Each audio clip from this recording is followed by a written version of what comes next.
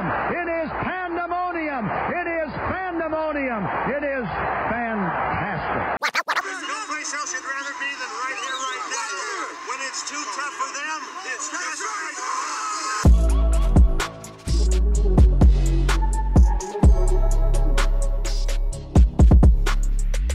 Hello, everybody, and welcome to this edition of the Overtime Podcast, a Cold Front Report multicast. I'm one of your two co-hosts, Clayton Garrett. You can find me on Twitter at CFRClayton, and joining me as always, I'm Jeff Uvino. You can find me on Twitter at RealJUVEINO. Well, you know, I don't think it's any kind of to talk about here this Tuesday morning. So let's talk about the Bills coming off of a huge 48-19 dismantling of the Denver Broncos, the 2-seed Buffalo Bills, the AFC East champions. Jeff Uvino, your overall thoughts this Tuesday morning? Yeah, the Broncos game was everything you could have hoped for and more if you're a Bills fan. I mean, just every aspect of the game, they completely dominated.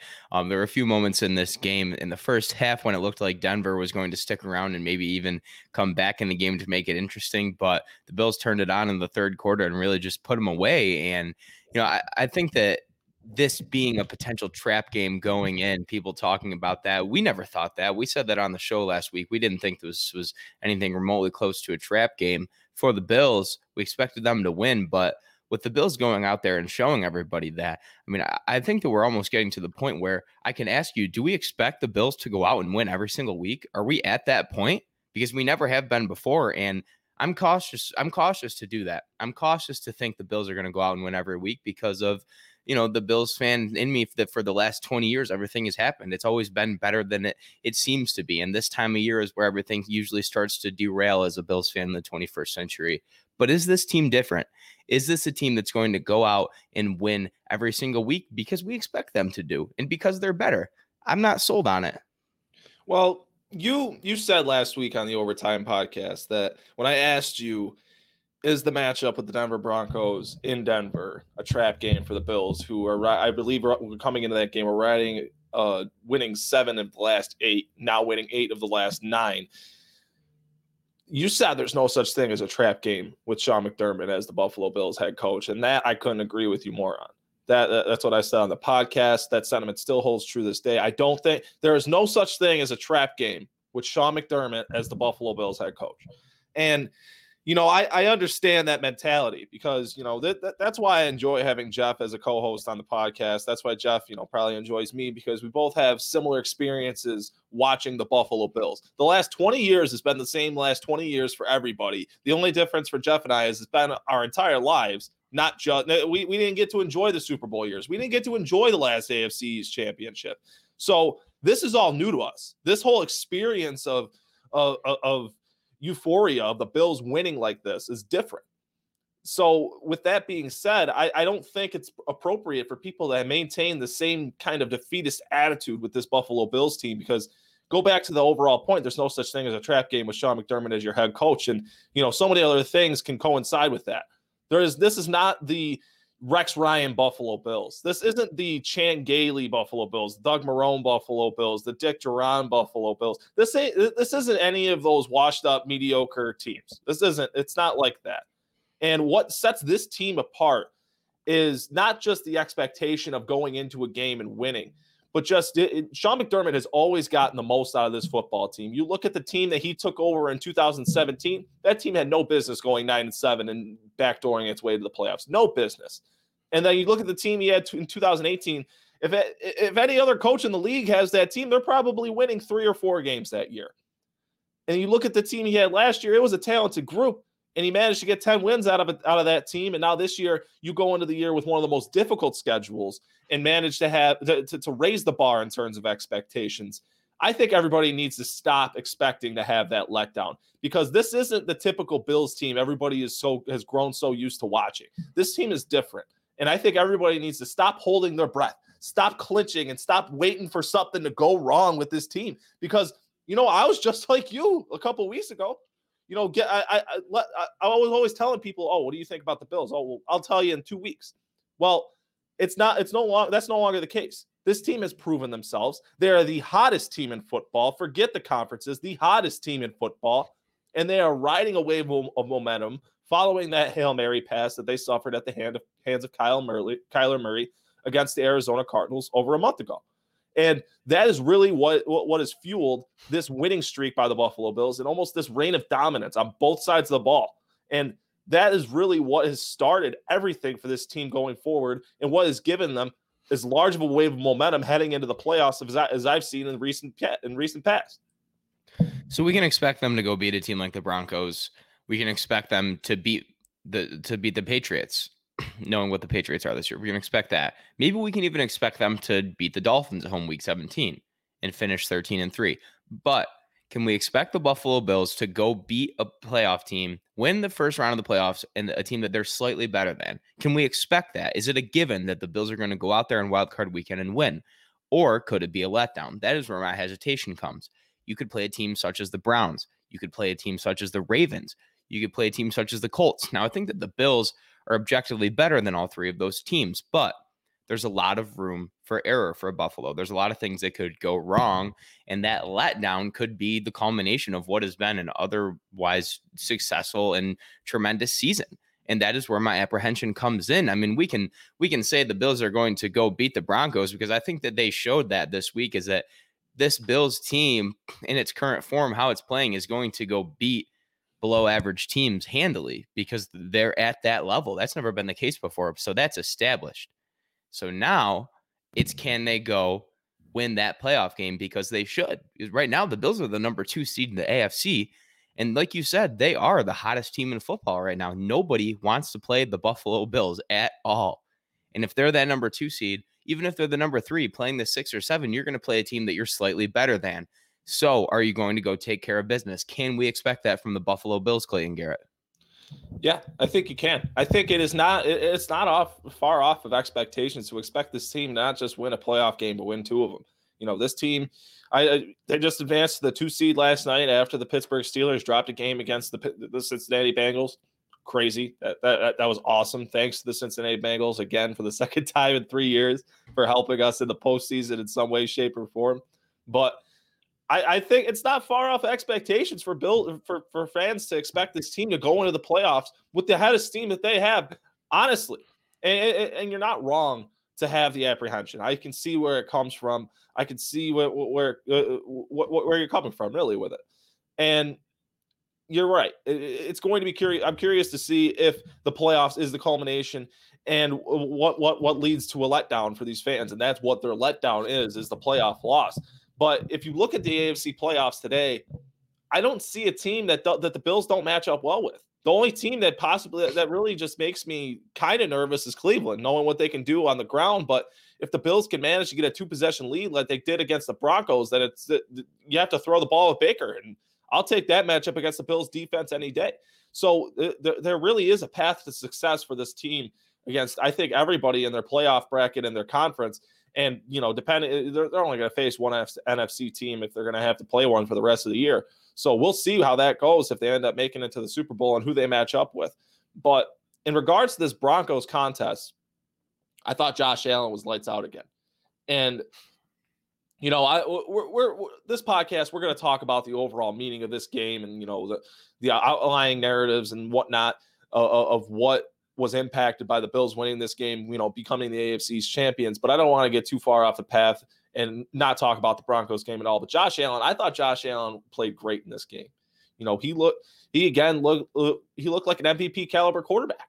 And he looked the way he should have looked against the team, the quality of the Denver Broncos. And it was almost beaten in everybody's heads last week that, this is the number 1 red zone defense. This defense can make plays when they want to. And, you know, that all that was held true. But once Josh Allen got out on the field, it was game over. You know, they could have put up 60 on this Broncos team if they didn't have 3 or 4 touchdowns called back in one possession. It was crazy what this offense was able to do. And I'll talk about Brian Daboll and his play calling in a minute. But Jeff, what were your overall thoughts about the Bills offense and their ability to perform against the Denver Broncos? 534 yards for the Bills, 8.2 yards per play. Everything was working.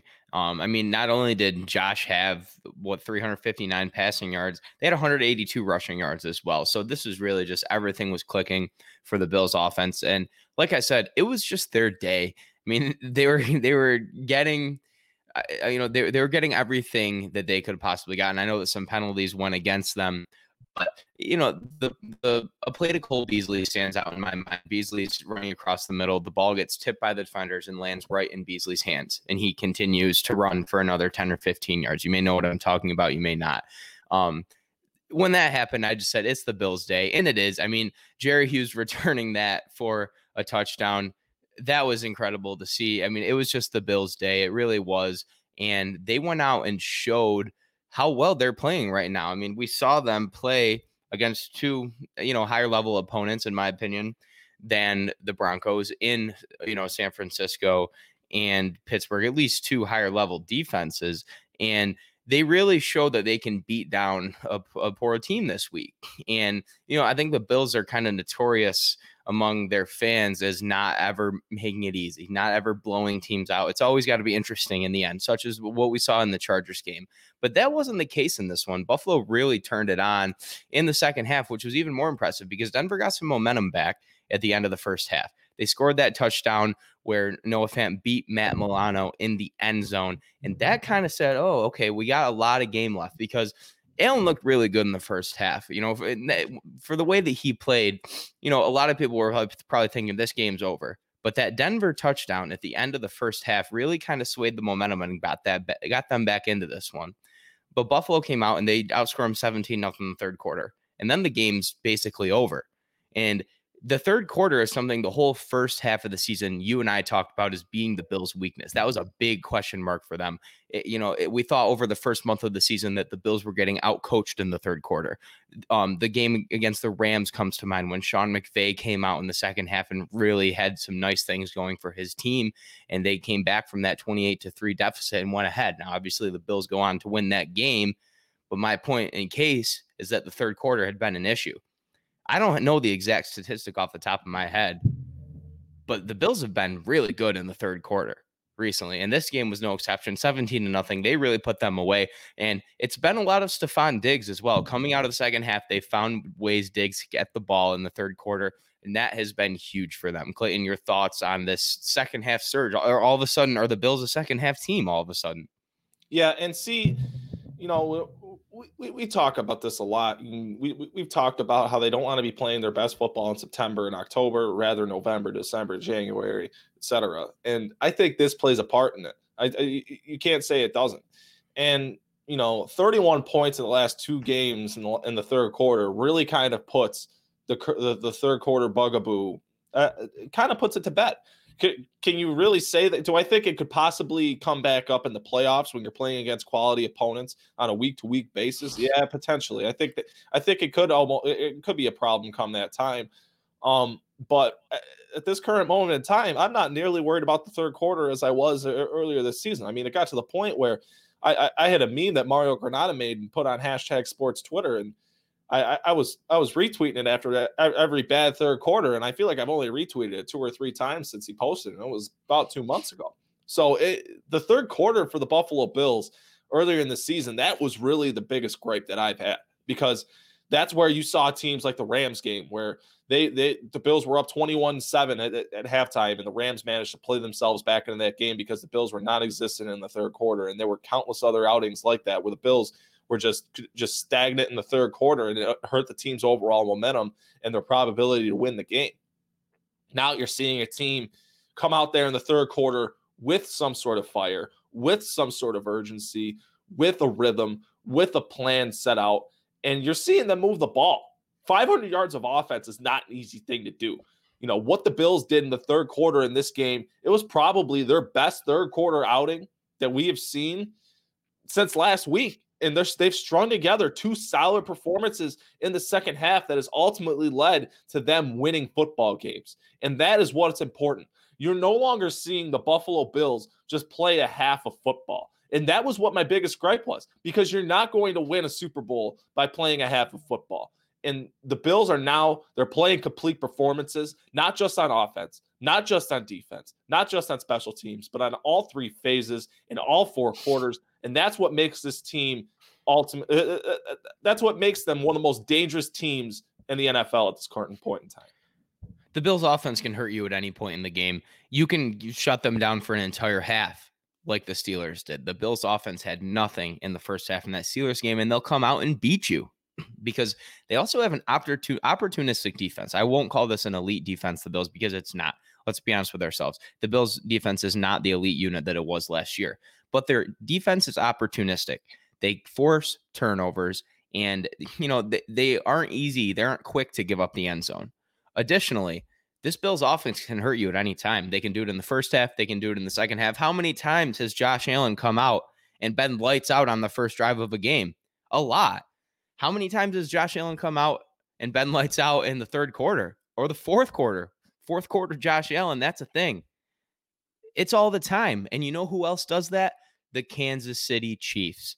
This is a Chiefs-like offense in that it can beat you at any time because it has the playmakers to do so. It has the play calling to do so.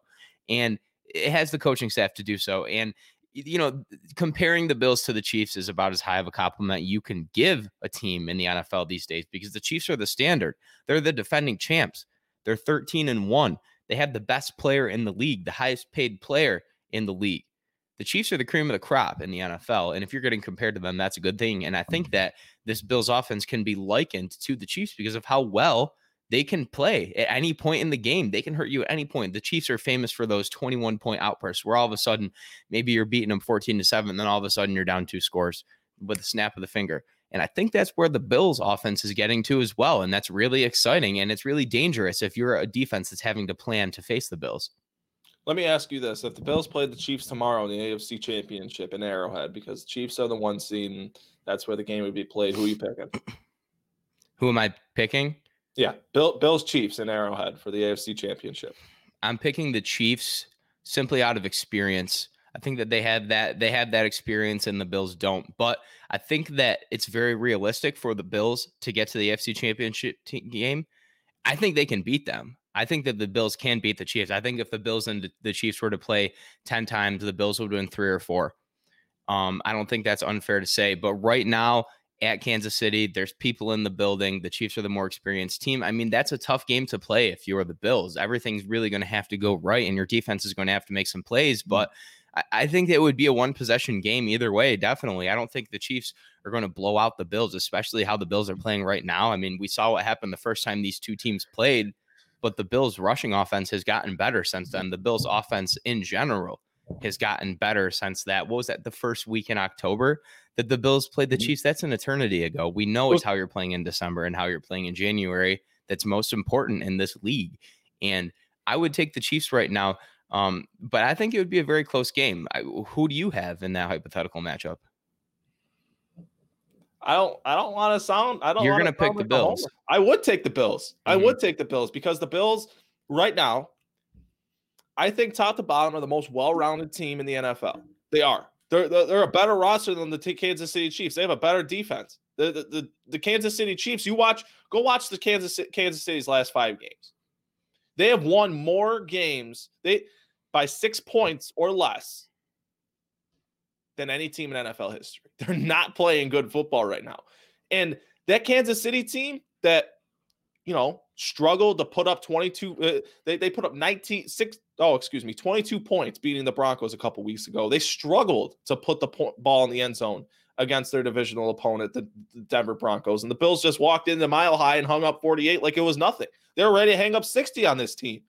They didn't score twice in the red zone. They could have easily put up 64 points in this game. That's the point I'm trying to make, is this team, when they're firing on all cylinders, they're better than any team in the league. That defense is better than Kansas City's, in my opinion. Their special teams unit is better than Kansas City's, in my opinion. You saw Andre Roberts muff a punt this week and then take a kick return off in the second half for 51 yards and ultimately give this offense a spark like he's done all season. People keep forgetting about Andre Roberts and his ability with the football in his hands. I understand that one muff punt, it kind of swung momentum. I believe Denver ended up scoring a touchdown off of it with such a short field. They took the ball around the Bills' 20-yard line. So, the point is that this Bills team, when they're firing on all cylinders, they are the most well-rounded team in the NFL. They are. From back to front on the defensive side of the ball and from front to boundary with your offense. This offensive line is better than the Chiefs. These receivers I don't know. You can't say the Bills skill players can't really hang with the Kansas City Chiefs, in my opinion, because, there's only like 15 of them that could start on any roster in the NFL now. But other than that, I think the Bills, they obviously don't have a better quarterback. He's not Patrick Mahomes right now, but I think the Bills beat the Kansas City Chiefs in the AFC Championship. And if they do play, it's going to be an interesting matchup. And just like Wesley, oh man, I'm so sorry, Wesley. I'm not going to say your last name just to not be insulting on the Facebook comments. This has been going on without John Brown too. Wait until he's back at 100%. Exactly.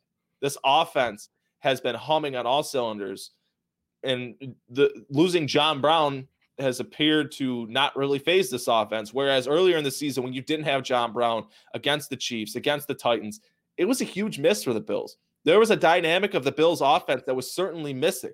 And to me, that was kind of scary. Like you're missing your number 2 wide receiver, and this is how bad how much it impacts your overall offense.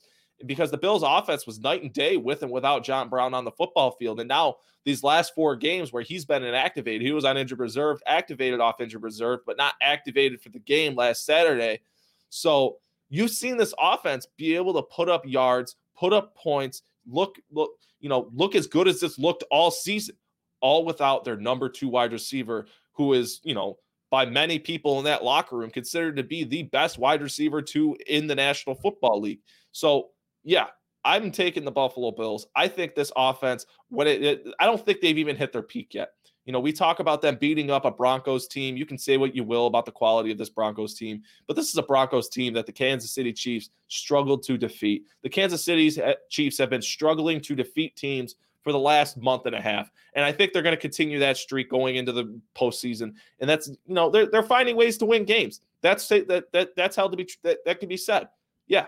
But and are they a good football team? I'm not going to sit here and tell you they're not. They're an incredible football team, as are the Buffalo Bills. Do I think the Bills match up to them as well as any team in the NFL? And if there's any team in the NFL that's going to beat the Kansas City Chiefs, would I bet it be the Bills? Yeah, I would, just like I would have back in week 6. But, that was a different time. Like you said, Jeff, this team is playing different football right now. And yeah, I have all the confidence in the world in the Buffalo Bills matching up with the Kansas City Chiefs in the AFC Championship. So from a roster perspective, I think these two teams are very close. Like you said, I mean, the Bills defense is playing a little better right now.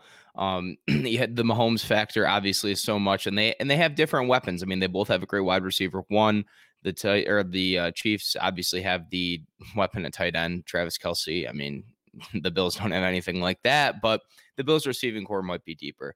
But the two things that I wouldn't discredit when we're looking at that matchup is, number one, coaching. That's not a shot at Sean McDermott. It's that Andy Reid's one of the best coaches in NFL history, especially one of the best offensive minds in NFL history. And you give him all of those playmakers, and then you throw Andy Reid calling them plays. There's a reason why they're the best team in the NFL. They have everything, and you need everything. And I think the Bills have everything too, but the Chiefs really have everything. And the second thing I wouldn't discredit is experience. The Chiefs just won the Super Bowl, and there's a lot of members from that team back, and they've been there. The Bills playing in the Super Bowl would be, just imagine that. I mean, I know that we're imagining it now, but before this season, that's just such a foreign concept to so many Bills fans who maybe weren't around for the Super Bowl runs, or maybe the Super Bowl runs were so long ago that they've forgotten what that feeling is like, what this area, what this town is like when the Bills are in the Super Bowl. And how would that feel for the players? Whereas the Chiefs have been there before. I understand not everybody on this Chiefs team was on the Super Bowl team last year, but a lot of them were. Their nucleus was. And I think that the experience and the coaching staff has been there before as well. I think that would be the deciding factor in this game, because the rosters are pretty hard to separate, especially how well the Bills are playing right now. But I think that it's going to come down to who's playing better football in a month. Maybe it really could. I mean, if we get to that point, 4 or 5, 6 weeks from now, and it's the Bills versus the Chiefs in the AFC Championship, it could be who's playing better ball right now. Chris Fowler said in the comments, I just hope we don't go past our peak. Yeah, me too. Because, everything points to this being Buffalo's peak. I hope that they can keep the peak out through the rest of the year, because maybe they've just gotten to that point as a football team. But if they regress, if they start playing a little more poorly than they are now, then they're going to have trouble beating teams like the Chiefs or like the Titans. So we'll see who's playing better football in another month. Yeah, and who knows? Maybe the Chiefs haven't been playing their top ball right now just because of that factor, because they don't want to bottom out too soon. Maybe that's exactly what I'm not kind of factoring in here with the Kansas City Chiefs, and maybe they're letting off the pedal a little right now, because I feel like their floor is higher than most teams in the NFL. When they're at their worst, they are better than just about everybody. That's how I feel about the Kansas City Chiefs. For sure. And maybe they're laying off the gas this last long stretch before the playoffs so that they can get their bye, refresh, go into the playoffs with a head of steam. Maybe that's their thought process in this, but I don't know. We'll see. The whole playoff conversation is intriguing as it is. That 7th seed is going to be held by either Miami or Baltimore, and one of those teams missing the playoffs. I think you and I both know which team is more deserving of missing the playoffs, but I'll dodge a matchup with the Baltimore Ravens any day. Like overplaying the Tua Tagovailoa-led Miami Dolphins. Oh yeah, I'll dodge Lamar Jackson and that Ravens team any day to match up with Tua and that lightning in a bottle team that they've got going on right there with Tua and that offense moving. They are coming off the heels of beating the Patriots, who are the Bills' opponent this week. We'll talk about that in just a minute. But no, overall, this Broncos performance. We talked about the defense. We talked about this offense. Jeff, who are your studs? Who are your duds? Do you even have any duds? No, I mean, it's hard. It would be hard to have a dud in this game. I don't have one. My stud is going to be, it's really tough in this game because it's everybody played so well, but my stud is going to be Jordan Poyer. That's kind of might be a random one. But him and Tremaine Edmonds each had 8 tackles to lead the game. Poyer, a lot of people know the NFL Pro Bowl teams were announced yesterday. Jordan Poyer was left off that list. He's never been a Pro Bowler. A lot of people arguing that he should have been a Pro Bowler, but I've got him just to give him some recognition because him and Micah Hyde really just tie up this defense so well. And I really believe that, as central to this defense as the linebackers are, it's Hyde and Poyer calling it out from the back that is really the heart and soul of this defense. And I don't think a lot of defenses can say that with your 2 safeties running the show. These are 2 experienced players who know what they're doing back there, and they lead by example every day. And so Poyer's my stud. Give him some recognition. And, there's so many guys on the offensive side of the ball that could have deserved this, but I'll go defense this week. Change it up a bit. I was going to say Poyer just out of the fact that he got up for that Pro Bowl team. No, it's perfectly fine. He got stuff from that Pro Bowl team. That's malarkey. I don't get it. Yeah, and it's a lot of like, you see that on Twitter or last night on whatever social media that Poyer should have been snubbed, and you say, all right, you're defending your hometown guys. Then you look at the box score, and he led the team in tackles on Saturday in the team's previous game. Like, he's doing things right on the football field. And how many times does Jordan Poyer's name come up as doing something poorly? Not very often. And the same can be said with Micah Hyde. I mean, that's really the mark of a good defensive back. They'll get their interceptions. They'll get their passes defended. But when you're not really ever talking about them doing something wrong, blowing coverages, that's how you got a damn good defensive back. So Rob Roberson says in the comments, so should I hop off the fire Dable train, Clayton? And I'm not saying fire Brian Dable. I've never said that. But what I will say is Brian Dable is the stud this week, and here's why. And I was going to pick Poyer initially because, the Pro Bowl snub, but I had to think on the fly here.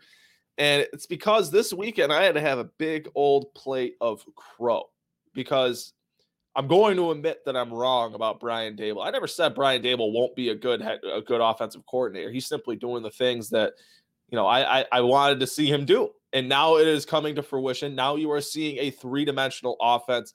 And I won't forget this, that Mario Granada told me one time. I don't even think we were on air. I think we were just talking behind the scenes. Shout out to Mario Granada and Paul Wineski of #Sports, the YouTube channel. Please go subscribe to them. #Sports. Follow them on Twitter. #Sports, I believe it is on Twitter. Apologies if I'm mistaken. But he said their Hart-Perkins system, which is what Brian Dable runs, it's predicated on passing to score and running to win. And that is something that you saw this team do this week. You saw them pass to score. They got up on this team and they ran the ball to win this game. And you saw some tough running from Zach Moss and Devin Singletary. That cannot be lost in this game. I understand 51 of Singletary, 68 yards came on one carry. But Zach Moss having the workload that he did, his 13 carries for 81 yards, averaging 6.2 yards per carry. That's awesome. That is awesome. That is the kind of rushing performance that we need from these two young running backs. So I think that Zach Moss and Devin Singletary could be workload running backs if they needed to be. Yeah, I do. Do I think Zach Moss and Devin Singletary could be worked like David Montgomery was worked this past week in Chicago? Absolutely. Is it necessitated? No, it's not, because the Bills have one of the three best quarterbacks in the NFL right now. So it is not necessitated that the Bills need to run the ball like crazy. But the point is when they needed to run the ball in this game, they ran the ball and they closed out the game. Go back and look at the Steelers game. 7-11 on the clock. The Bills get the ball back around midfield. It's game over. The Bills ran the clock out. They were handing it off to their two young running backs. They were doing some powerful running and running through the hole hard.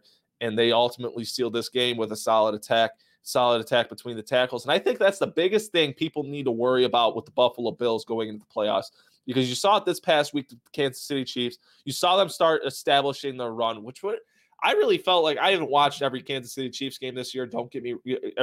Kansas City Chiefs game this year. Don't get me wrong. But it felt like really the first time they were really working Le'Veon Bell and Clyde Edwards-Helaire as a pairing and really trying to make them the focal point of the offensive approach. And that's not necessarily what I'm saying about the Bills' approach with Zach Moss by any means. If anything, it's the inverse. They were handing the ball off a majority of the time on their last possession. So Lone Wolf says, Dable probably gone next year. Who would you want as the Bills' new offensive coordinator? Lone, I think it's pretty obvious who the answer is. I don't think you're going to have to look very far. I think it's almost seamless that they're going to put Ken Dorsey in as their offensive coordinator. I feel like they've wanted Ken Dorsey as their offensive coordinator for a long time. And, they had the backup plan for Brian Dable leaving because, and this is a narrative that I want to bite in the butt right now. Jeff, do you think that, and with the half hour left in the podcast, don't worry, we'll talk about the Patriots. We'll get to the Patriots. I have plenty of things I have to say about the basement dwellers now. But do you think, are you kind of afraid of Josh Allen's play from 2020 tapering off next year with the potential of having a new offensive coordinator in place for the first time in his career that isn't Brian Dable? So I think that if you hire within, so if you're appointing somebody instead of bringing somebody in from outside of the organization, no, I wouldn't be as worried as if you were. So if you appoint Ken Dorsey and he's already coming up from in the organization, he's just moving up to an extended role, then no, because he's been around Allen. Allen already has a relationship with him. If you're bringing in somebody from outside of the staff you've already accumulated, then I would be more worried. But I don't think they're going to do that because it's not logical, because of the progression that Allen has enjoyed under Dable. Now, here's the thing. Dable leaving is obviously not good because you're taking away that relationship that they've built the last 3 years. However, Dable has been an instrumental part of building up Allen to what he is now. And a lot of people have had hands in doing that. But Dable's gotten to Allen where he is now. And so now if Dable hands off Allen to a new offensive coordinator, I think he can still do it. The progress that Dable has made isn't going to retract because he leaves. I think that Dable can get a lot of credit for figuring out what works with Josh. And, Ken Dorsey will have that information as well. If he or whoever is appointed as new offensive coordinator, they're going to know what worked with Josh because Brian Dable figured that out. And maybe it took him a while. Maybe it took a while for Josh to get the system down, to get Dable's system down. Maybe it took a while for Dable to find what type of offense works best with Josh. Maybe it just took getting all of the correct pieces in place, such as the acquisition of Diggs, signing Beasley, John Brown last year, guys like that. Maybe that's what it took. But the progression that Allen has showed, I don't think is going to go away because his offensive coordinator is going away. And so that's what my stance is. Now, maybe it'll take the two of them a bit to find out their chemistry, but the Bills organization knows what has worked from them in the past. And now that they've showed that on the field, they can continue to go with that. They can continue to do what they're doing now that works. Yeah, I tend to agree with you. You know, I heard it. I'm not going to say from who. I'm not going to say on what show, but it was national media. And they said, oh, it's going to be real interesting to see how that Allen kid holds up when Brian Dable. No, stop it. I don't even want to hear that narrative start. It's not like you're already starting the stuff I expect to hear by next July. Oh, Brian Dable left Josh Allen. Stop it. Josh Allen is the best thing that has happened to Brian Dable in his offensive coordinating career ever. He's going to get a head coaching job because Josh Allen was his quarterback, and that kid oozes potential. I said it on the live show in the post-game this past week on the Cold Front Report. If anybody deserves credit for Josh Allen turning into what he has turned into, it's Josh Allen. At the end of the day, I don't care. You can find somebody who is successful that might have had all the ducks in a row to be successful. Maybe they grew up with a silver spoon in their mouth, whatever. Maybe you find somebody that dug themselves out of a rut and they're just as successful. You know who deserves the credit? Both of the individuals. Everybody deserves their own credit for their own work. At the end of the day, you're accountable and you're responsible for the things that you either succeeded or failed at. And at the end of the day, Josh Allen is the reason that this offense it looks the way it is. It does. I'm not going to sit here and say that Brian Dable leaving isn't going to impact Josh Allen. But I will sit here and say that Brian Dable leaving is going to impact Brian Dable way more than it will ever impact Josh Allen, especially if you just plug and play Ken Dorsey in as your offensive coordinator. Do I think it's going to be as seamless as a transition? Do I think it's much easier said than done? Yeah, absolutely. It's much easier said than done that you go into a season with a new offensive coordinator, regardless if it's in-house, out-of-house, or what have you. But Brian Dable leaving, if Josh Allen were to fail, it is not going to be because Brian Dable left to go coach whatever sorry-ass team he chooses to go coach. But speaking of a team that I think he's going to go coach, I'll say this. It's between two teams, in my opinion. I think it's either going to be the Chargers or it's going to be the New York Jets. I have my reservations of Brian Dable as a head coach. I think if he goes to the Chargers, he's going to be successful. If he goes to the Jets, I guess we'll wait and see. You know, Joe Douglas, a lot of people have a lot of good things to say about him, the Jets general manager, that is. So maybe all they need is the right mind in there. Maybe Brian Dable could be that. Let's not take anything away from Brian Dable, though. I think he has improved. He has evolved as an offensive coordinator. He has this offense rolling on all cylinders. It's multidimensional. But the fact still remains, Josh Allen is an MVP caliber quarterback with or without Brian Dable. This isn't some Kyle Shanahan, Matt Ryan, lightning in a bottle type stuff that you saw a couple years ago, in my opinion. Not by any means. You saw Josh Allen evolve from year 1 to year 2 to year 3. Is it theoretically impossible to not give Brian Dable credit for that evolution? Yeah, it's impossible. But I don't see Brian Dable as a quarterback whisperer, a quarterback builder. All these national media people that try and act like they know. That was almost a bad one. To try and act like they know anything about the Buffalo Bills. I don't know. I've grown tone deaf to it. I really have. If Brian Dable leaves, if Brian Dable leaves, he's going to do the same stuff with a new offensive coordinator next year. Book it. I'll put money on it. I will put money on it that he does the same stuff with a new offensive coordinator next year, assuming that his dudes stay healthy, that being Diggs, Brown, and Beasley. But we'll see. It'll be interesting, and time will tell. But the Bills did win their first AFC championship in a long time this year, 25 years. The first one that Jeff, and I have gotten to experience in our lives, really. Jeff, what are you, 20, 21, 22? 21, yeah. 21. So, yeah, I'm 20. First time. It's been a long time, but the Bills have to play the team that reigned over this division for 11 consecutive seasons. And I believe every season since 2000, aside from 2008, when the Dolphins won at 11-5 with Brady tore his ACL, the New England Patriots. And this is a team that's coming off the heels of a loss to said Miami Dolphins. And they did not look good. They haven't looked good, quite frankly, in a long time. So before we get into a comprehensive preview of the New England Patriots, Jeff, what are your overall thoughts of this team going into the Bills' second meeting with them this season? Well, these teams are in a lot different place than they were week 8. I mean, going into that previous game, the Patriots were 2-5, I think, and they really needed a win. The Bills were 6-2 at that time, or 5-2 at that time. And, the teams have just spiraled in completely different directions since then. I think that back in the first time the Bills played the Patriots, Buffalo is still kind of looking for its identity. Are the Bills for real as far as, convincing across the National Football League and across the United States that the Bills were for real. That was where they were last game. And that Patriots game was a big stepping stone into that, because it's okay. They finally beat the Patriots. And since that win, it's been all uphill for Buffalo, and it's been all downhill for the Patriots. I mean, that Bills win was in the midst of this last, 8 of 9 wins, with the one loss coming on the Hail Mary. This Patriots game was 2 weeks removed from that ugly loss to the Chiefs, 3 weeks removed from getting blown out at the Titans. Now, these two teams are at different places than they were then.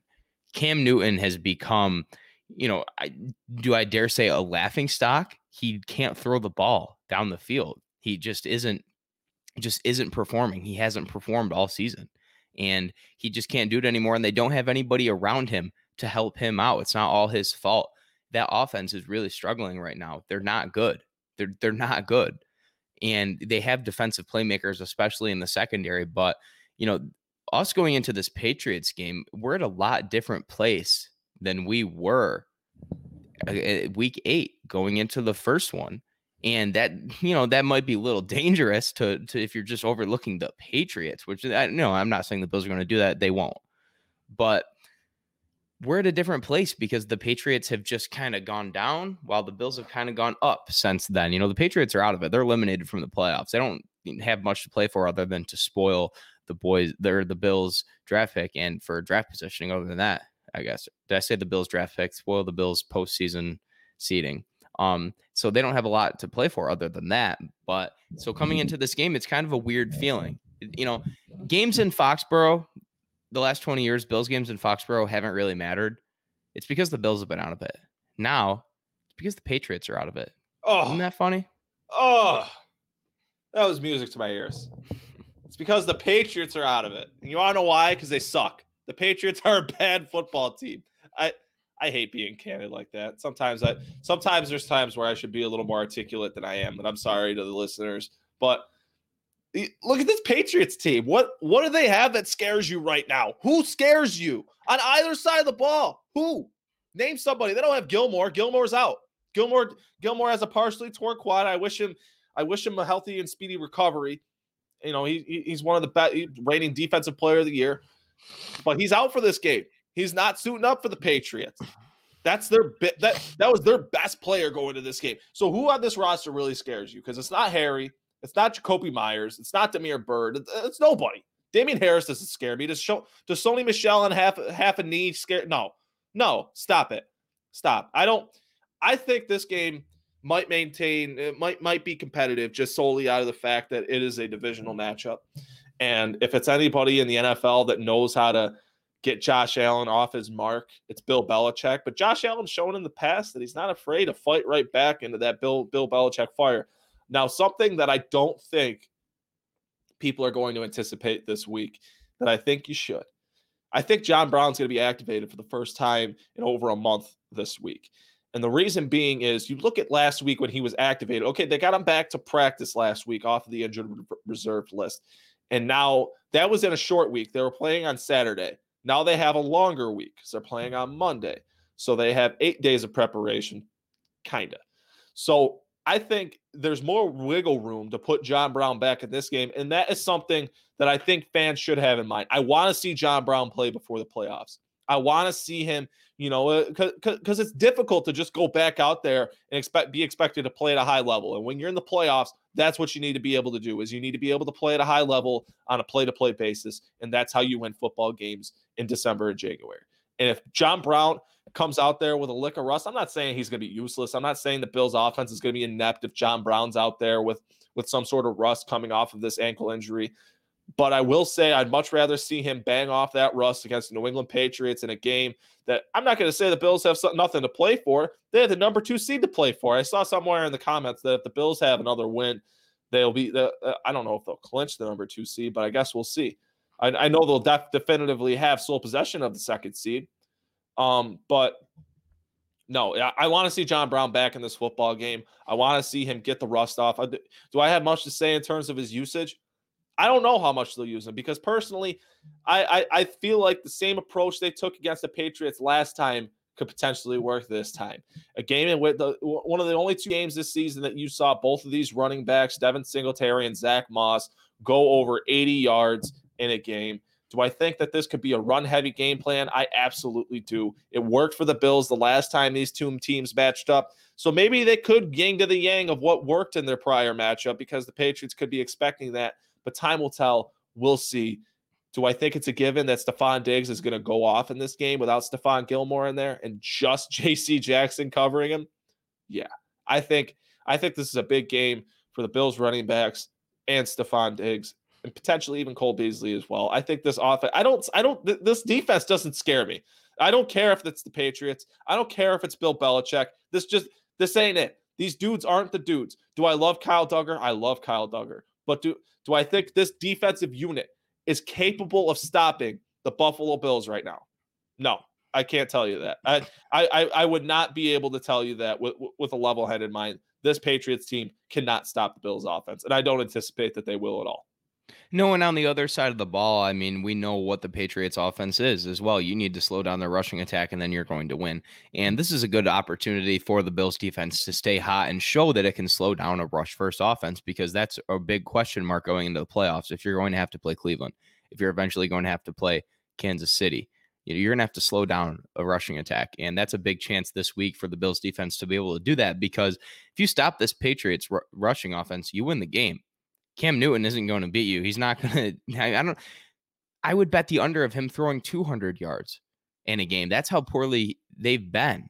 They've played. That's how poorly they've played this whole offense. And so I think this is a great opportunity for the Bills defense to, stay hot and slow down this rushing attack and just kind of, show the world that you can do this week in and week out.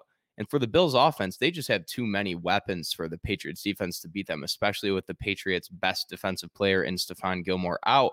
And, the couple other guys who are out for them, a few other guys who are out for them because of they have been out the whole season because of COVID.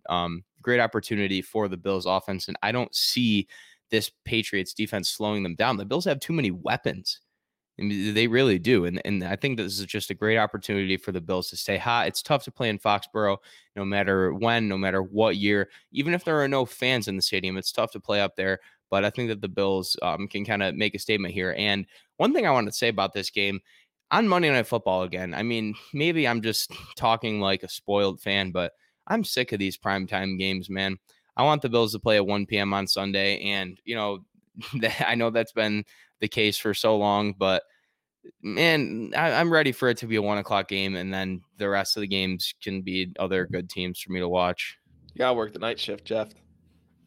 It's true. You gotta work the night shift. It changes once you go to the night shift. You live like Batman, and you're not afraid of the night anymore. It's great. It's great. Well, I don't know, man. I miss the 1 p.m. start times. Maybe that's just like a spoiled thing for me to say. But I think that's going to be a weeks 1 through 8 thing for the Bills going forward, but maybe even not. I don't know. I think until the Bills get a new stadium, you're not really going to see them get a platform on national television for a sustained long time. Do I think they will next year? Well, if they win the Super Bowl, it's obvious they're going to be on national stages a lot. So do I think you should get used to it? Yeah, I do. I kind of do, but I don't know. I like these Monday night games. I'm excited for this because it's on prime time. It's in Foxborough. It's in the city that Bills fans were so savage. They won a fan contest, and then they put the sign in Foxborough like 20 minutes away from the stadium. That's awesome.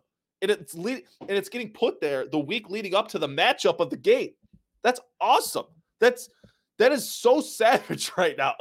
Like I think people aren't credited Bills Mafia enough. They're the nicest people. they'll donate to whatever charity that you try and help out, that you started or you fund. They'll help you out. But guess what? They're not pulling any punches towards the Patriots. They're not pulling any punches towards Foxborough and putting that.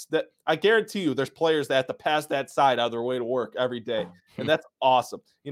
And you look at this Patriots team, and do I think we're going to have a lot different conversations next year when they have like 8 opt-outs coming back and they have a draft class and whatever happens in the offseason happens? Yeah, I do think we're going to have a much different conversation. Do I think the biggest factor for that football team and succeeding going forward will ultimately be their quarterback, just because it is for every other team in the NFL? Do I think they're going to land in quarterback purgatory?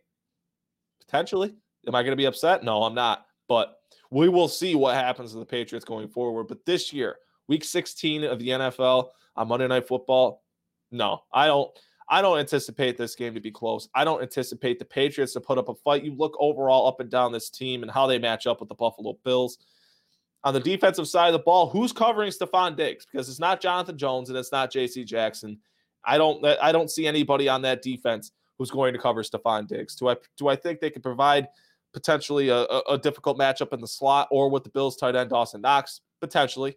But if John Brown is back in this game, that to me is the X factor for the Bills offense. That to me is what will be the determining factor as to whether or not you're going to see a pass-heavy approach or a run-heavy approach. And I think the Bills will be successful no matter what they determine that they want to do. I think they could have a multidimensional approach like they have the last couple of weeks. And by multidimensional, I don't mean necessarily like a 50-50, a 55-45, or even a 60-40. Multidimensional, the Bills have been running a 65-35 approach, run past the run, and it works. That's why it's so good, because it works. And the Bills are doing, Brian Dable, he's in a groove play calling, and that it can't be denied. You look at how this offense is humming up and down the field, it's pretty obvious that this is a confident play caller. This is a confident quarterback. And when you get into a groove like that, it's difficult. It's difficult to stop. It's difficult to kind of, break tendencies against them, because watch the tape. Josh Allen's dicing up no matter what coverage they throw, no matter what coverage the team throws at him, he is dicing up that coverage. And do I think that the Bills are going to beat the New England Patriots? I absolutely do. And with that, Jeff, let's get into our picks. Bills visiting the Patriots, Monday Night Football. Who you got? Yeah, so it's interesting. We're picking the Bills consistently over 30 points, and I think that shows us and everybody where this Bills offense is at. I'm going to say they're going to do it again. I've got the Bills 31-15. I think that, this isn't an easy game by any stretch of the imagination. It could come down to the fourth quarter, the second half of the fourth quarter, but the Bills will take care of business. I think this offense is going to get its points.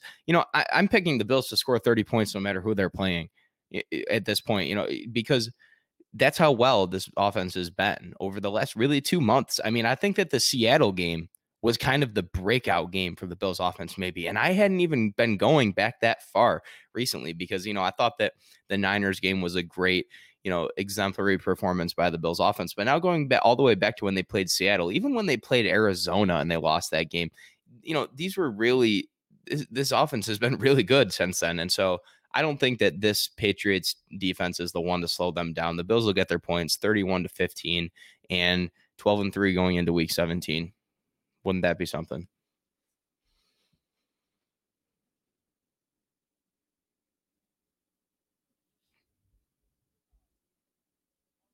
Oh, whoa. I was muted there for a whole. Mm-hmm. That's embarrassing. I'm so sorry to those that are watching live. It would be something else. And I'm excited to see this game. I don't think the Bills are going to lose. In fact, this is really it. This is really it, I think, for the Patriots dynasty. Week 16, the Bills are 11-3, winning 8 of their last 9, and the one loss coming on the last snap of the game. Wow. This has really been, I feel like this is the culmination. I wouldn't say the culmination of 20 years. That's a little dramatic, isn't it? That's a little dramatic. I'm tired of chasing the ghosts of Tom Brady. That's not a thing for me. But get your shovels ready, Bills Mafia. Get your shovels ready. And I don't mean for the snow. I don't mean for your car. I don't mean to get your wife's key out of the driveway. I mean get your old-fashioned wooden handles, metal piked shovels ready to bury the New England Patriots dynasty. Rest in peace, 2020. That's what it is. That's what this Monday night game is. And the Bills they put them on national television, for Christ's sakes. You can't tell me going into a year where beforehand it was your best options are Jarrett Stidham and Brian Hoyer, and then it's Cam Newton. Oh, this is a great Monday night game. It's not.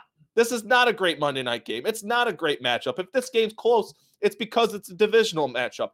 That is a fact. That is the only way this game stays close, is by the familiarity that these teams have with one another. By any other means, the Bills match up incredibly well with this team. They just do in all phases, whether they want to pass the ball, run the ball. They're going to stop. I think they're going to stop the rushing attack. And Cam Newton throwing the ball this year is just flat out useless with those targets that he's throwing to. Those receivers that he has, they're probably 31st in the league to the and just behind the New York Jets. Excuse me. But get your shovels ready. This is where the Bills bury the Patriots dynasty. And I think that that's how everybody's going to feel after this game. The Bills just won their first AFC East championship in 25 years. And I think they're going to sweep the New England Patriots. Wow. That'd be the first time they've swept the Patriots. I think it'd be 03. I think it'd be 03, the first time they swept the Patriots. You can correct me if I'm wrong. Don't quote me on that. But it's been a long time since the Bills have swept the Patriots and won the division. I'm taking the Bills to win this game handedly. 34-13. It's not going to be close. Cam Newton, he's gonna put the final nail in his coffin in his New England Patriots career. I think he's going to turn the ball over 3 or 4 times. It doesn't matter where this game is being played. This Bills team is playing better than anybody. Forget the conference. They're playing better than anybody in football right now. And I don't think that comes to a screeching halt in Foxborough with John Brown potentially returning and playing a team that, just think about it. If you're in that locker room, how motivated are you? Because you're about to finish up this season and go into the playoffs, and you're beating a team that, this team has been chasing for the last 3 or 4 years. That's really what it is. And I'm excited to see how the Bills rise to the occasion this weekend. I agree with everything you said. It's an interesting situation to be in for Bills fans as you're going into this game with it not mattering for one of the teams because they're eliminated, and that team isn't you. That team's the Patriots. And that's really, really an interesting thing, an interesting concept. And, it's almost like a celebration of this season. Obviously you have to win the game, but going into Foxborough, knowing that they're eliminated from the playoffs and the Bills are the AFC East champions, it kind of shows the changing of the guard that we've seen this year. And, only time will tell if that will continue. But as of now, wow, what a place to be in. Where'd you rather be than right here, right now? I hate being cliche, but it is what it is. All right. Once we start pulling out cliche lines and dad jokes, I haven't pulled out a dad joke yet, so let's get out of here before we do. Jeff, please tell the people where they can find you, what they have to look forward to when they do. Bonnie's basketball is heating up. What do you got? Yes, you can find me on Twitter at RealJUvino, like it says below my name down there. We got Bonnie's basketball. They're supposed to play today. That game got canceled yesterday because of their opponent had a positive COVID test. However, Atlantic 10 basketball starting up next week. That's going to be fun, and it will coincide with the Buffalo Bills, playoff run. The NFL last 2 weeks, kind of what we're going to be doing, a lot of scoreboard watching. Clayton and I will be, to see where the Bills are finally going to land. So it's going to be an exciting time, and the NBA starts today. I'm not really a big NBA fan, but it starts today. It'll be interesting. Hockey coming up in 4 weeks. So, hey, sports fans are going to have a lot on their plate, aren't they, Clayton? Oh, yeah. I feel like they just got done with the hockey and basketball season for some reason. Yeah, that's because they did. They're started up again quickly. Quick turnaround. I really hope those players, I really hope they manage themselves well. I think you're going to start seeing some very innovative things from different teams throughout both of those leagues, because it takes a lot to manage your bodies for that long of a season. 82 games in both those leagues, unless I'm mistaken.